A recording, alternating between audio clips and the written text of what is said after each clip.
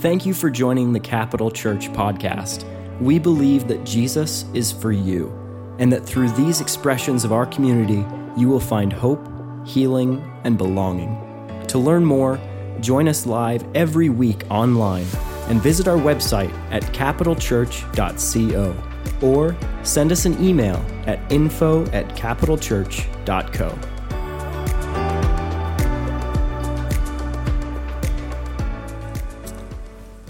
My mom was in her early 20s. I've shared some of this story before. When she was told that she had an incurable eye disease, the doctor basically described this disease as this arthritic condition. It had a very specialized name. I can't remember what it was, behind her left eye. She first noticed, she told me even last night, vision problems in her left eye at the age of 14 while living in rural Gooding, Idaho. It was now the early 80s. How many of you missed the 80s? Kind of missed the 80s. Big hair, and I loved it. And Karate Kid. How many love Karate Kid? All-time favorite. It was now in the early 80s, and she was living in Portland, Oregon, a 20-something mom of 3 beautiful children, the oldest of which was just really handsome. He was renowned for his beautiful red hair. But her fear had become more profound after meeting with this ophthalmologist. Her fear was not driven by would she be able to drive or go to the grocery store or even would she be able to do grown-up things. Her fear was that she would not be able to see her children grow up. Then one Sunday at church, kind of like this, as my mom and dad were worshiping, the worship leader started to sing a song. How many of you enjoy worship? This song, according to my mom, radiated with hope in the presence of Jesus. The chorus was really simple.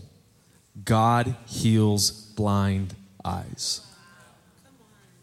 So my mom told me last night that something happened to her in that moment. She called it, and these are her words, she called it a quickening of faith. Basically, this is how I define it. She had this assurance that God was, in that moment, healing her eye. In a worship service, no one called her out. No preacher man said, hey, someone out there is going to be healed of an eye disease. She simply had this quickening in an atmosphere of worship like today that God was going to heal her left eye that was being deconditioned by arthritis. Well, 2 months went by and nothing happened. Nothing.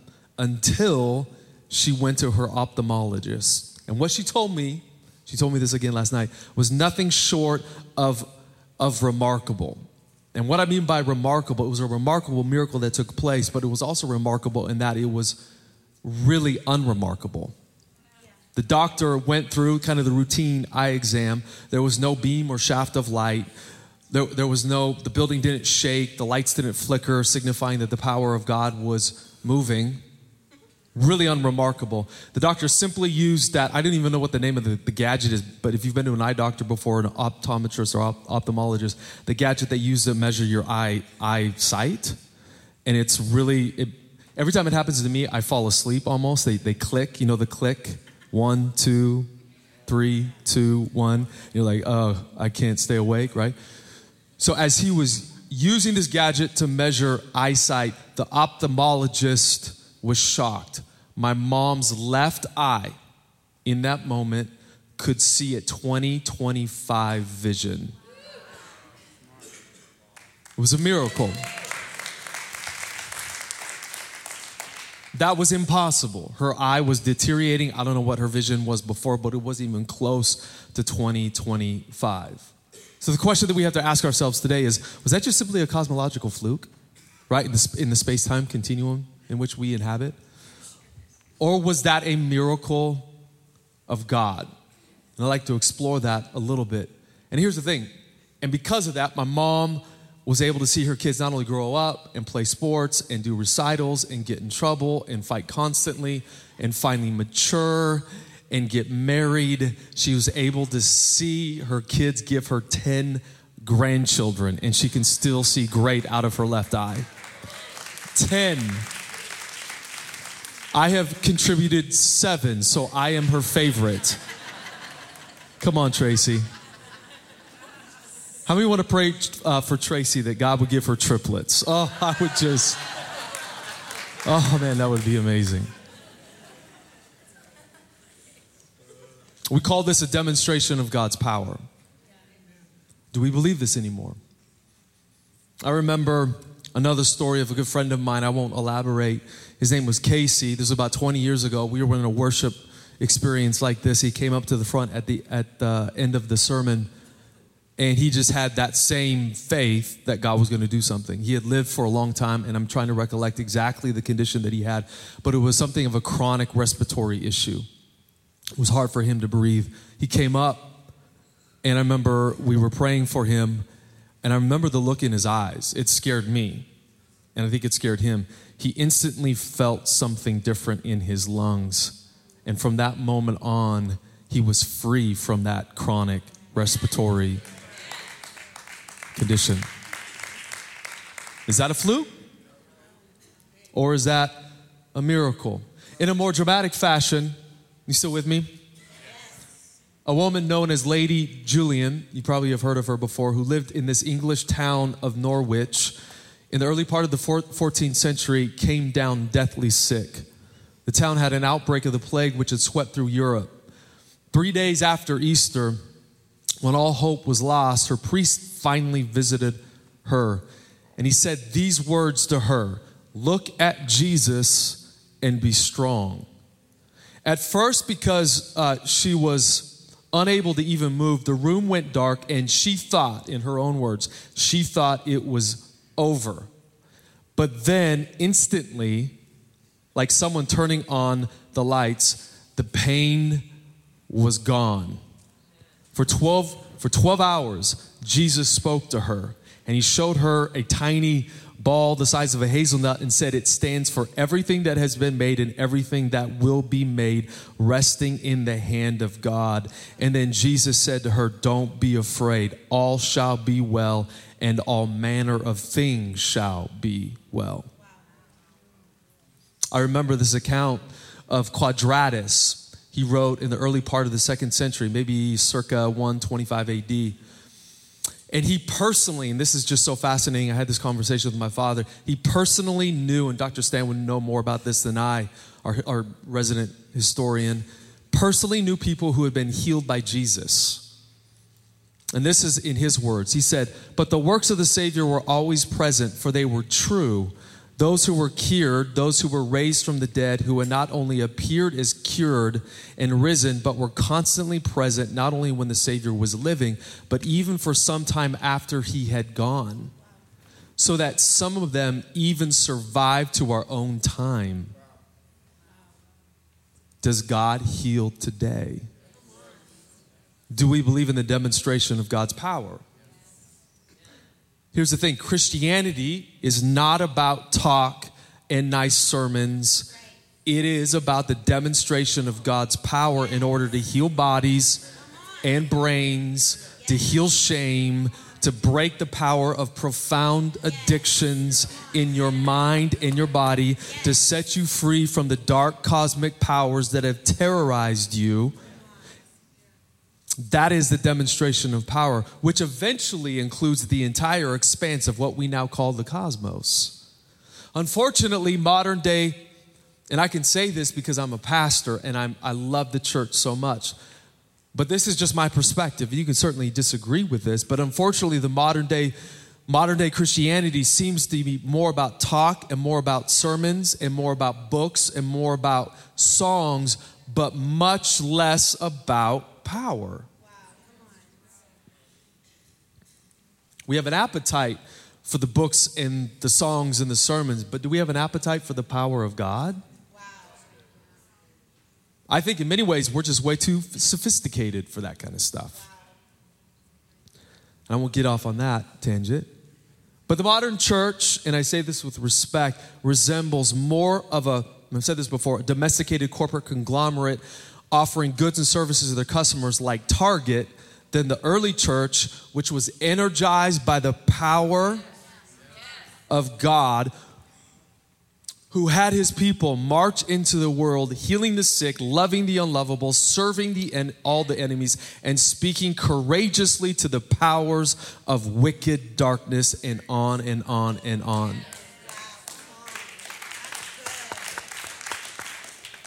1 Thessalonians 1:4 says, Paul says, you've read this many times before, for we know, brothers, loved by God, that he has chosen you because our gospel came to you not only in word, but also in power and in the Holy Spirit with full assurance. 1 Corinthians chapter 4 says, for the kingdom of God does not consist in talk. I'm tired of talk, TED Talks. Talk. And I believe in the primacy of preaching, but man, the kingdom of God is not just talking. The kingdom of God consists in power.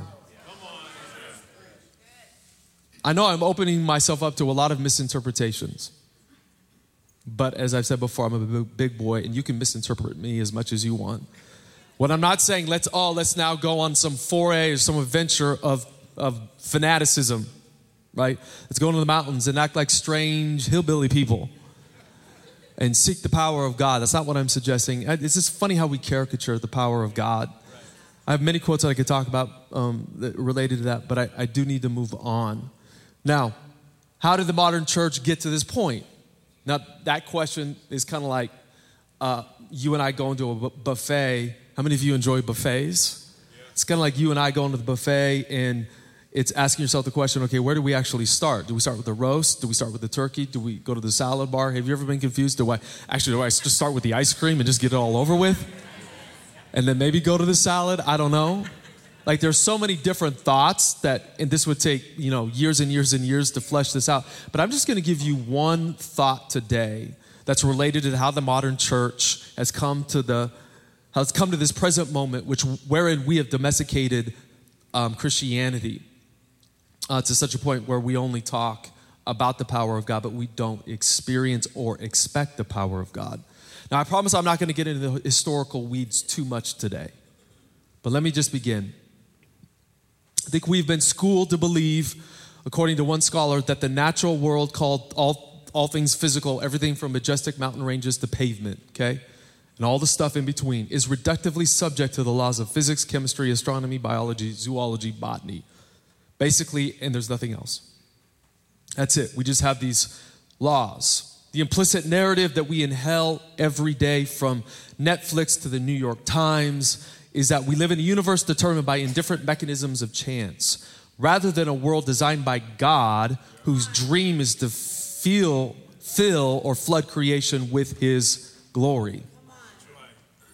And because we just kind of assume and we inhale this, maybe on an unconscious level, this assumption that this world is defined by mechanisms of chance, we have the great Scottish philosopher David Hume saying, or declaring, that miracles don't happen because they cannot happen. That is the world that we live in. In other words, we've been trained to think in ways foreign to the biblical story. And that's why for the biblical story, for many of us, it's strange. Because we live in a modern world and we're trying to interpret the Bible from secular assumptions. In other words, many of you don't know this, but you're a walking, talking, raging materialist. You've been trained to think as a flat earther. What I'm not saying is all of you think that the world is flat. If you think that, you need help. Some of you actually think that. I can feel it in the room, okay? The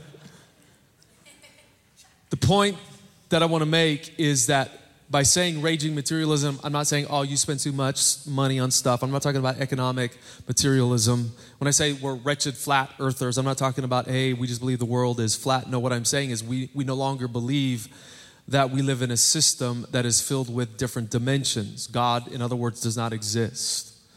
There's nothing outside of us. We live in a closed system. What has happened is that the dominant consciousness of many Christians, I believe this to be true, you can disagree with me, that's fine, is agnostic. Let me say that again, the dominant consciousness of many Christians is agnostic. We don't say we're agnostic, we function every day as agnostics. we're on the fence. That's right. Sundays, we're really convinced that God exists. But Monday through Friday, we're not sure. Saturday, football's on, so hey, we're kind of living the dream. You know what I mean? And again, I'm not saying there's anything wrong with that. I'm just trying to describe where we are at. One scholar said that the whole world right now is doubting Thomas. And there's so much more I could get into that, but I can't. Unfortunately, the softer version of this agnosticism, I'm going to call it religious deism or Epicureanism.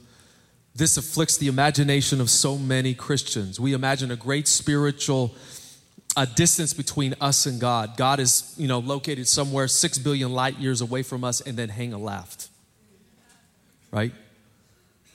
However, when we come to all 4 gospel biographies, they form a powerful rebuke to this raging materialism which closes us off to the Creator.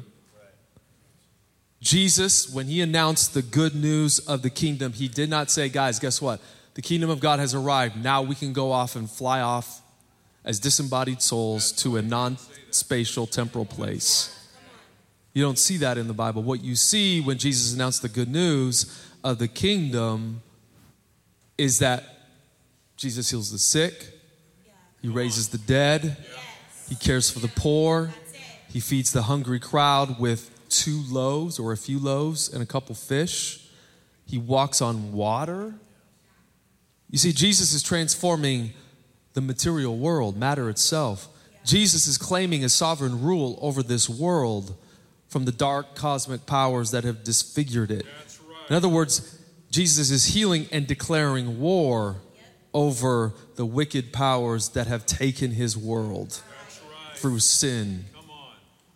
So now we come to our passage that Sal read earlier in John. This passage provides the basis for our expectation of the power of God. So did I go too far in the historical weeds? No. Okay. Now I'm going to go into the theological weeds. But I promise, I'm trying to make all my messages way more simple. I get a lot of emails, make it more simple. Okay, I'm going to make it more simple.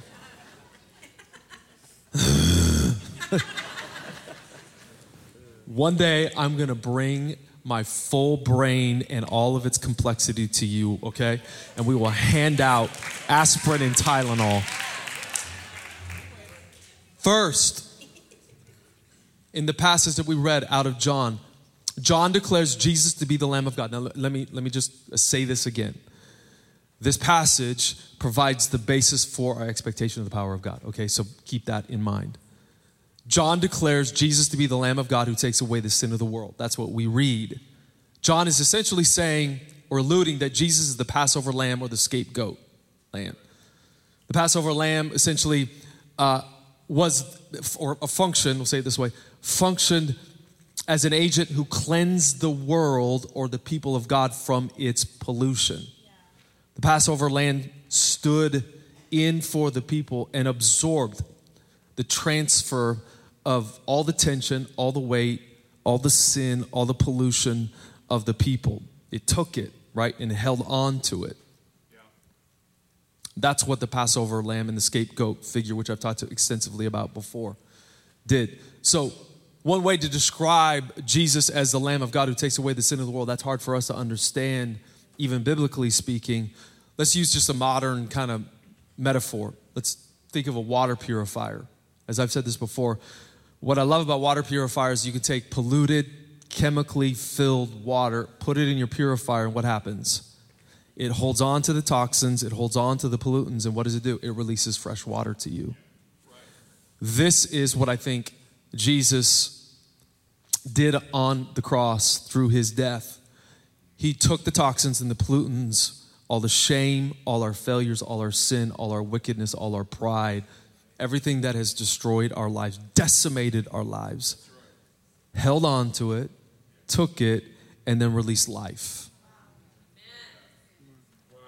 Jesus is the Passover lamb. He is the scapegoat.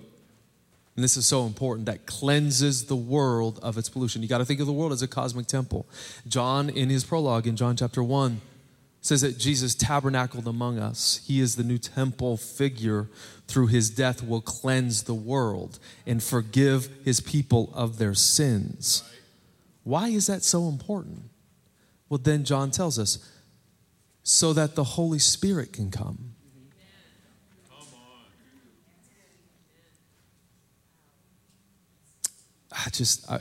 I really want to go off on a parenthetical rabbit hole trail. But I can't. But the Holy Spirit could not come when the world was contaminated. So John then, this is so fascinating in verse 33, defines the ultimate purpose of Jesus' death as the Passover lamb, not as a new way into heaven. Rather, John tells us that Jesus' mission is to baptize the world, in particular God's people, with the Spirit.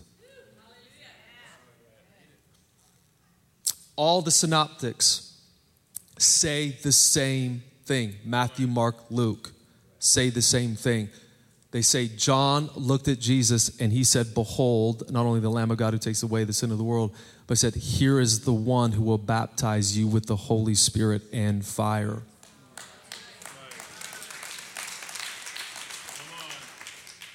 But we don't think of it like that. We think of that as we pass through that statement. We think it as, I used to think of it as an odd, bizarre way of describing or defining the raison d'etre, or the purpose of Jesus' mission. When I was younger, I'm like, how does that even relate to heaven? Isn't Christianity about, going to a disembodied place called heaven? No. The purpose of the death and burial and resurrection and the ascension of Jesus was not to settle the historical debate about life after death. It was to baptize the world with his Spirit. It was to launch the new age of the Spirit prophesied by Ezekiel, Isaiah, Joel, Daniel, Zechariah. I could go on and on and on. Of course, let me just say this as a qualifier. Jesus came to forgive the sins of the world. Of course, through his death, he rescued his people from enslavement to the dark powers. But that was in order to baptize us with his Spirit. That's right. Yeah. So good. Makes you want to go, Yeah. When the Spirit, as the prophets believed, when the Spirit was poured out, the Spirit ushered in, and this is important for us to understand, ushered in the realities of heaven. In other words, the future world of new heavens and new earth and all that goodness was dramatically brought forward into the present. It's a weird time space thing. Don't even try to get your head around that. The prophets believed, for the Spirit is the full reality, the dynamic and atmosphere of heaven, and it's given to God's people. So the purpose of Jesus was not simply to forgive us of our sins so that we could be nice people and wait for 90 years, maybe 102 years, and then die and go to heaven. No, the purpose of the Spirit was to baptize us, or the purpose of Jesus, was to baptize us with the Spirit to launch the new age of God's brand new world, defined by the demonstration of the power of heaven. John continues. He tells us in John chapter 7, verse 37 through 38, he gives us his account of the Feast of Tabernacles. And if you don't know this, on the last day of the festival, there was a water drawing ceremony, which always took place, whereby a high priest would take a golden pitcher and draw water from it from the pool of Siloam. It is at this point that Jesus cried out, and it's famous, we know this in John 7, cries out and says, out of his heart will flow rivers of living waters. But there's a problem here. The his here should be translated Messiah. And the passage should read, Jesus cried out, of the Messiah's heart will flow rivers of living water. So again, John is reinforcing what he stated in his prologue, that the purpose of Jesus is not just in his death and burial and resurrection is not just to forgive us of our sins. It is. But it is to baptize us with the realities and the environment and the power of heaven. That's right. Come on. Jesus, the baptizer of the gift of the Spirit, culminates at the cross in John's gospel. In agony, as Jesus was on the cross, he cries out again, and he says, "It is finished." And John tells us, bowing his head, he delivered up the Spirit. The gospel, remember, the gospel of John started with the phrase, "in the beginning." Now it comes to a defining close with Jesus' declaration, "It is finished." In the words of one scholar, John, what he does is what adds what most English versions translates, he gave up his spirit. We read that as a euphemism for death. Jesus bowed his head and died. That's not how John wants us to interpret that. John uses a Greek word which does not refer to a loss or giving up, but rather to a passing on or delivering over. The reference to pneuma, or the Spirit, does not mean his spirit, but to the Spirit. In other words, what John is saying throughout his theological masterpiece is that Jesus died for the sins of his people as the Lamb of God so that he could give his people the Spirit and baptize this old, stinking, corrupt world filled with Raider fans with the new age of the Spirit. John's, and I said this like a couple of minutes before, but John's theological masterpiece reinforces the entire goal of Jesus' mission.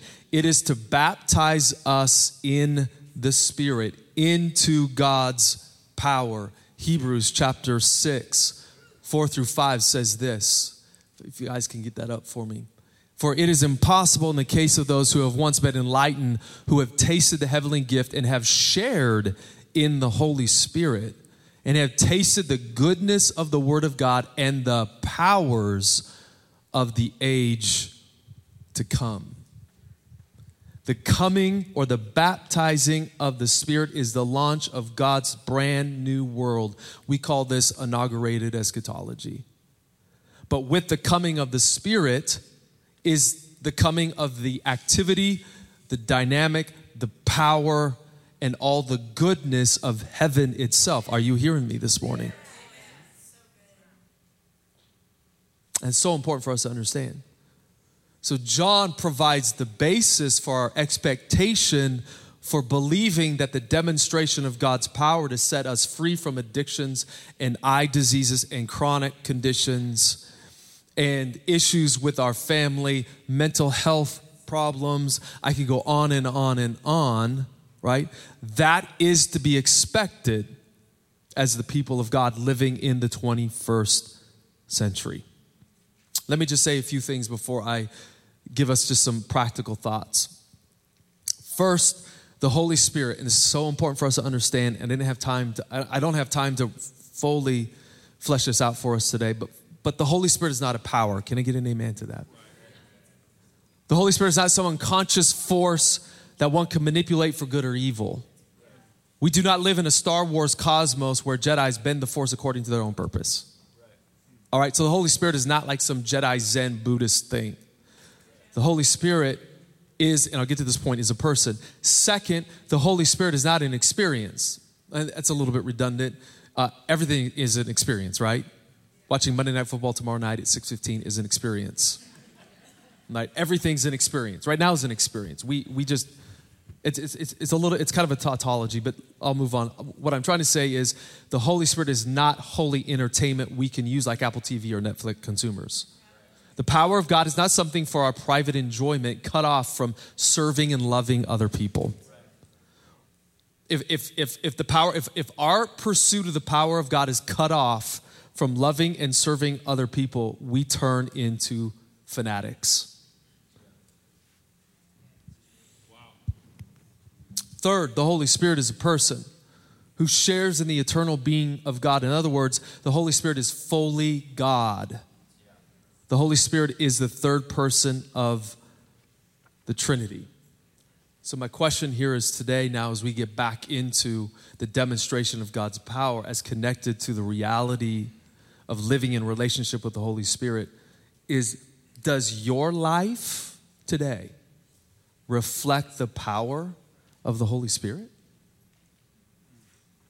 Have you tasted of the goodness and the powers of the age to come?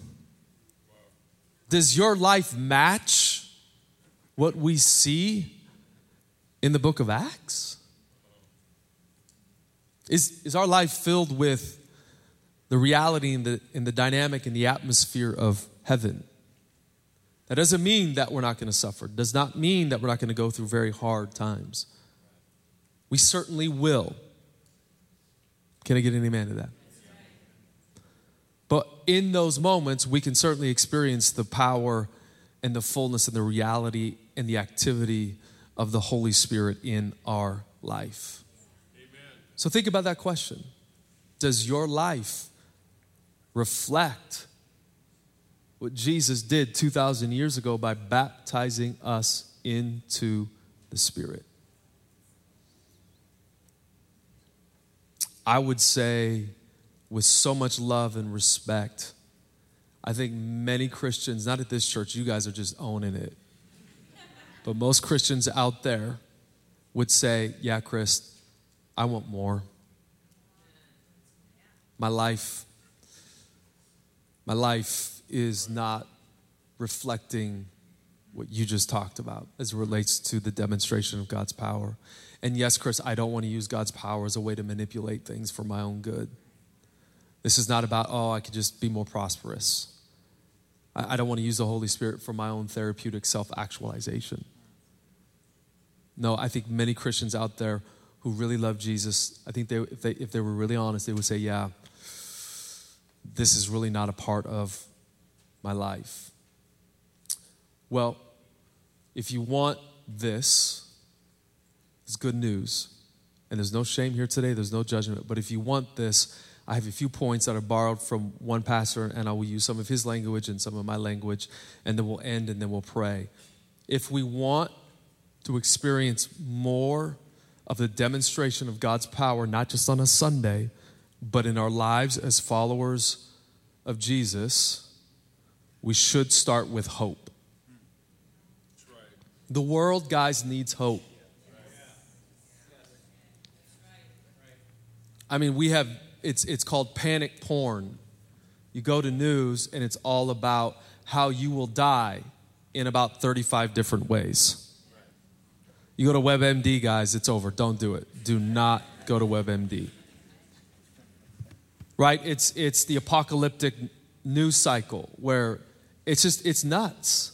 You just go from one thing to the next, and it's all about how everything is a catastrophe.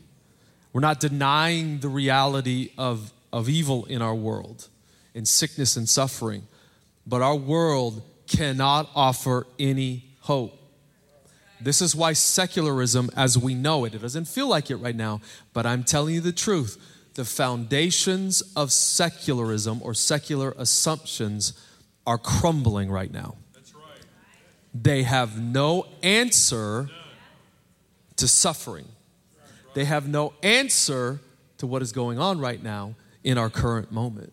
So as Christians, what should we do? We should start by hoping. In the words of one pastor, he said, healing starts with hoping. Because hoping is imagining a world where you're no longer addicted to porn, where you're no longer addicted to lust and greed, where you're no longer addicted to things that deform your mind, your heart, your body. Healing starts with hoping. So what is hope? Hope is three things. It's a triad. The first thing, hope is an expectation that good will come from God in the future. That is hope. Hope is an expectation that good will always come from God in the future. One of my all-time favorite quotes comes from N.T. Wright. He says, many of us think that we are a shadow of our former selves. That is wrong. If you are a follower of Jesus, you are a shadow of your future self. Wow. That's so good. Hope is an expectation that God will bring good in the future. 2, it's trusting God no matter what in the present. Has that been hard? Irrespective of what you're going through or what the world is going through, we not only expect that good will come in the future, we have hope in this world because God will bring good. We also can trust God in the present because we know that God is what? Good. We trust God in the present because we know His character. He's a God of grace, compassion. He's slow to anger. He's abounding in steadfast love and faithfulness. That is the formulaic way that the Old Testament described God's character. He is faithful. That is why you can trust Him in the present. The third aspect of hope is learning to be patient and waiting on God on a promise when it seems like it is taking way too long. That's where I've been in. God has been teaching me a lot about patience. Let me say this about hope. I got to go to my phone and find this. Here it is. One scholar says, hope is more than a feeling. Hope is more than an experience. Hope is more than foresight. Hope is a command. Obeying it means life, survival, endurance, standing up to life until death is swallowed up in victory. It is a command. We are commanded to hope. And as we hope, that is when our lives begin to open up to the realities of fresh acts of God and the demonstration of His power. Number 2, are you desperate? Are you desperate? See, pre-pandemic days, I'm going to be really honest with you, I don't think the church was all that desperate.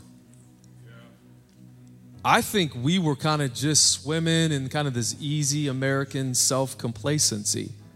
We didn't take evil seriously. We didn't take our mission seriously. And I know I'm generalizing here, but we were just kind of going with the flow, right? After the pandemic, I think it red-pilled us. And now we're seeing things like we've never seen before. And my question for you today is, are you desperate enough to see God move in your life? And the desperation that I'm talking about is not like, oh, we're drowning in the middle of an ocean and, oh, we're desperate. No. The desperation that I'm talking about is formed around, are we going to be faithful to who God has called us to be in this present moment? You see, what oftentimes, in the words of one pastor, what drives us to the power of the Holy Spirit is a confrontation with our own powerlessness. I think the reason why before the pandemic we weren't that desperate is because we thought we were in charge. Thank God for good science. Thank God for good doctors. We have incredible doctors in this room. Thank God for good medicine. Thank God that we live in the greatest nation that in the history of the world. And you don't want to take that lightly. But I think what happened is the pandemic unfroze us out of this kind of complacency and showed us that, wow, we are way more fragile than we thought we were. For me, I know what has happened through and I've kind of documented what I've been through over the last few years, or last year and a half, what I've experienced just with being sick and some of the different things I've gone through. It has created this desperation for the Holy Spirit to move, not just in my life, but in the life of the church.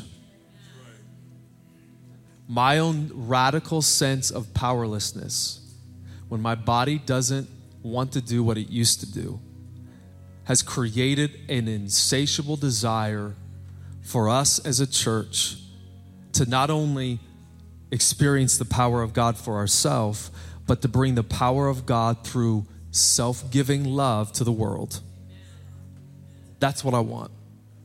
I want people to experience the power of God. Are you desperate for the power of God? Number 3, do we have a high expectation? Do we have a high expectation? Remember, what did Jesus look for as I close? What did Jesus look for when he went around healing the sick? He looked for people who believed. He did heal people that didn't have belief. We won't get into that. But he mostly, and it's a mystery, he looked for people who trusted in him. Yeah. Do we have a high expectation when we come to church? Yeah. I just, honestly, I kind of get the impression we don't expect much anymore. We expect a pretty good message. We expect some good music that gets us charged up for the week. We expect some good fellowship, hanging out with some good people right afterwards. And then we expect to go home. I want to change that culture. I want you to come with a high expectation, and you got to choose this. You can't feel your way into this. You got to choose your way into this. You got to believe, in spite of how you feel, that, man, when I come to church on Sunday, God's going to move. He's going to move in the prayer room when we pray. He's going to move in our kids' ministry. As wonderful volunteers are teaching our kids, he's going to move in the lobby in mysterious ways. He's going to move in our worship experience. He's going to move as the word is being preached. He's going to move in our lives, not just on Sunday, but he's going to move throughout our week. Do we expect that? Do we have a high expectation for that? I don't remember who it was, but there was a pastor who God really speaks through, and many documented healings has taken place through his ministry. And someone came up to him and said, okay, what's the secret to God working through you? And he goes, well, man, it's really not a secret. I'm not special. He goes, I just wake up every day. I just have this very high expectation that God is going to work through me. There you go. I'm shocked when it doesn't happen. Because I know the character of God. I have a very high expectation. Do we have that high expectation?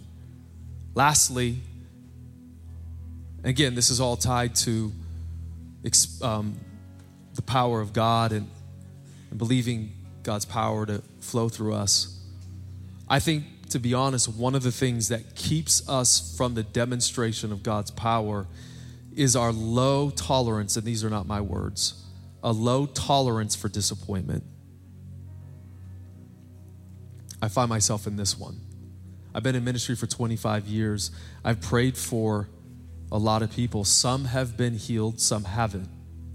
And if I'm not careful, I got to guard my heart. If I'm not careful, I can develop a low tolerance for disappointment with God. And that disappointment, if I don't put it in check, everyone say, put it in check. If I don't put it in check, it can begin to color my expectation on Sundays. And I'm just not going to do it. I'm declaring war over me. I'm declaring war over this church when it comes to this low tolerance for disappointment. And I'm going to talk about here soon when God doesn't answer your prayers. I'm going to talk about that because I think many of you have questions about, hey, I prayed for someone and they didn't get healed. We'll talk about that. But right now, I want to address and I want to declare war on just this low level tolerance for disappointments. We just expect people not to be healed. We just expect our lives not to be changed. We just expect not to really hear from God. We expect not to be delivered from our sin patterns.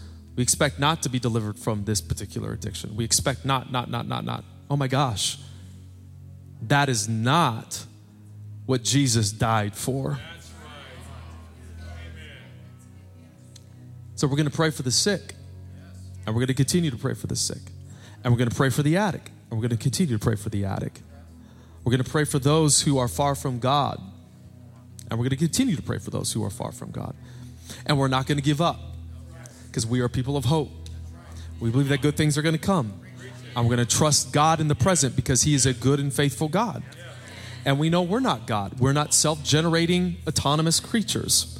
And we know it's God who is in charge. And yes, there are some things that are a mystery. You know why some things are a mystery? Because you're a creature and you are finite and you are limited. The good news is we serve a God who is unlimited, who is radically free, and is not limited to space and time and sickness and death and plagues. God can do what God wills to do. With God, all things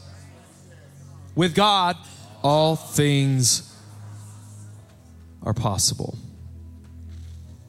So, as we close, does your life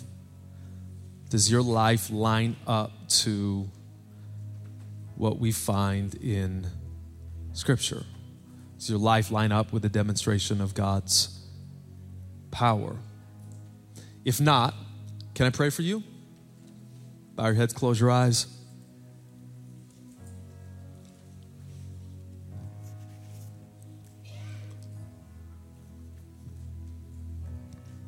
I'm desperate. Not because I'm out of faith this morning and this is like our last shot. I'm desperate, which is formed by what I think we all have collectively gone through over the last year and a half or so. I am desperate for the demonstration of God's power. Why? Because I know that Jesus, through his death, inaugurated a brand new world, baptized us with his Spirit. And we are called to taste of the powers and the goodness of the age to come. The demonstration of God's power is fundamental to the life of a Christian. And if you want more of that, not more of that so we can use the power of God in a manipulative way, not more of that so we become fanatics, not more of it so we can use God as some sort of force or entertainment for our own private pleasure or whatever. No, today you are desperate for more of God's power and presence in your life because you are hungry to be faithful. You are hungry for God, and you're hungry because you want to be faithful to who God's called you to be. If you're desperate for that, I'd like you to stand up and I want to pray for you.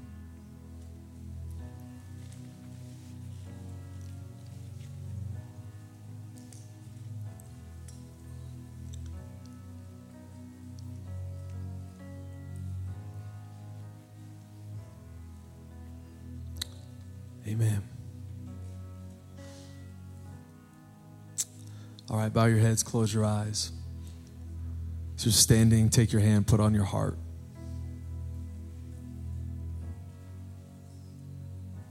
Father, I thank you that you said those who seek first your kingdom and your righteousness, all these things shall be added unto us.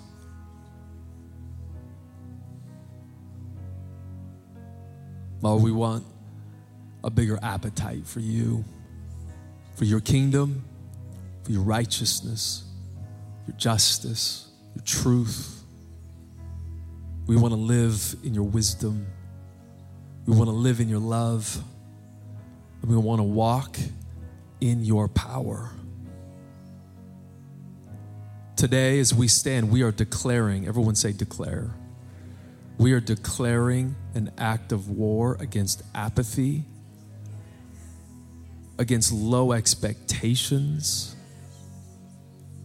We're declaring war and just kind of going through the motion on Sundays, but even more so throughout our week. We declare war against that dominant consciousness of agnosticism, as if God is somewhere 6 billion light years away and hang a left and he's somewhere there, just not really concerned about our lives. We declare war against those ideas. They are not truth. The devil is a father of lies, and he's been lying to the church from the very beginning. But I thank you, Lord, our desire is to be faithful, to serve the city, to love the city, to break the division in our city, to build for the kingdom of God in this city, to love our neighbor, to be a witness of the good news of Jesus to all the people in this city. Our desire is to see God heal the sick, raise the dead. Our desire is to care for the poor and feed those who are hungry. Come on, somebody. Our desire is to break the power, not in our own strength, but through the power of Jesus and the authority of Jesus, which is derivative, break the power of the cosmic darkness in our region. In other words, our desire is to be faithful to you. And I thank you that you have baptized us already in the power of the Spirit. Now I just ask, Holy Spirit, you would come and fill us up. Come and fill us up. Fill us up. Shake the room. Shake our lives. Shake our mindsets. Set us free from any thought, and there's thousands of them, that could keep us from all that you have, that could keep us from tasting of the powers and the goodness of the age to come. Lord, we thank you that the Spirit of God is the reality and the activity and the environment and the reality of new heavens and new earth. And we thank you that the Spirit of God has been inaugurated. And so we just say, no matter how we feel this morning, could you just lift up your hands now, church? We just say yes to a refilling of the Holy Spirit in our lives. We say yes to the healing of broken bodies. We say yes to the healing of chronic diseases. We say yes to the power of God being demonstrated through the breaking of powerful addictions. We say yes to the breaking of sin patterns. Come on, somebody. We say yes to the breaking of anxiety and mental health issues and fear in the mind of every believer and non-believer that would set foot in this room. Lord, we thank you that whom Jesus has set free is free indeed. We thank you where the Spirit of the Lord is, there is liberty and there's freedom from enslavement to anxiety and fear and greed and lust and anger and rage and all the things that deform our lives and cut us off from you, Holy Spirit. Holy Spirit, come and do what you want to do. Say what you want to say in Jesus' name. I feel like right now, yeah, you can clap. I'm sorry, I didn't mean to interrupt your clap.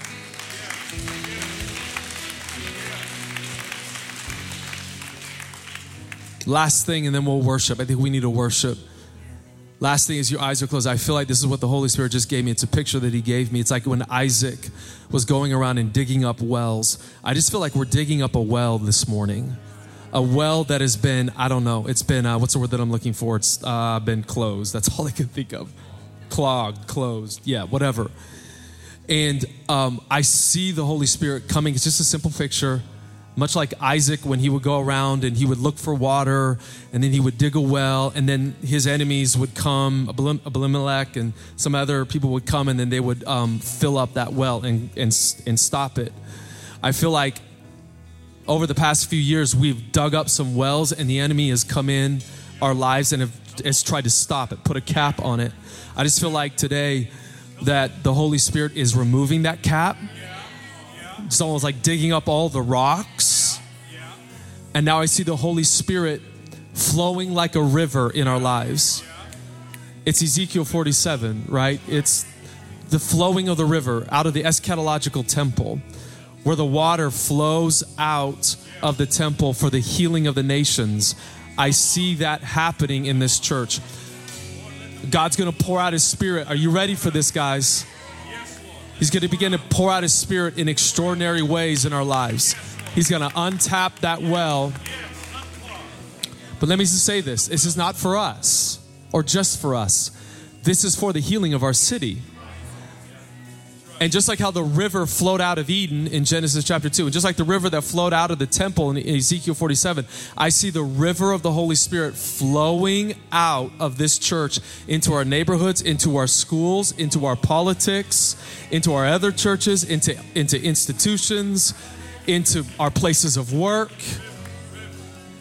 See God moving in powerful ways in our city. So we just say yes. In Jesus' mighty name. And everyone said, thank you for joining us today. If you would like to give towards this ministry, learn more about our church and events, or are in need of prayer, please visit capitalchurch.co.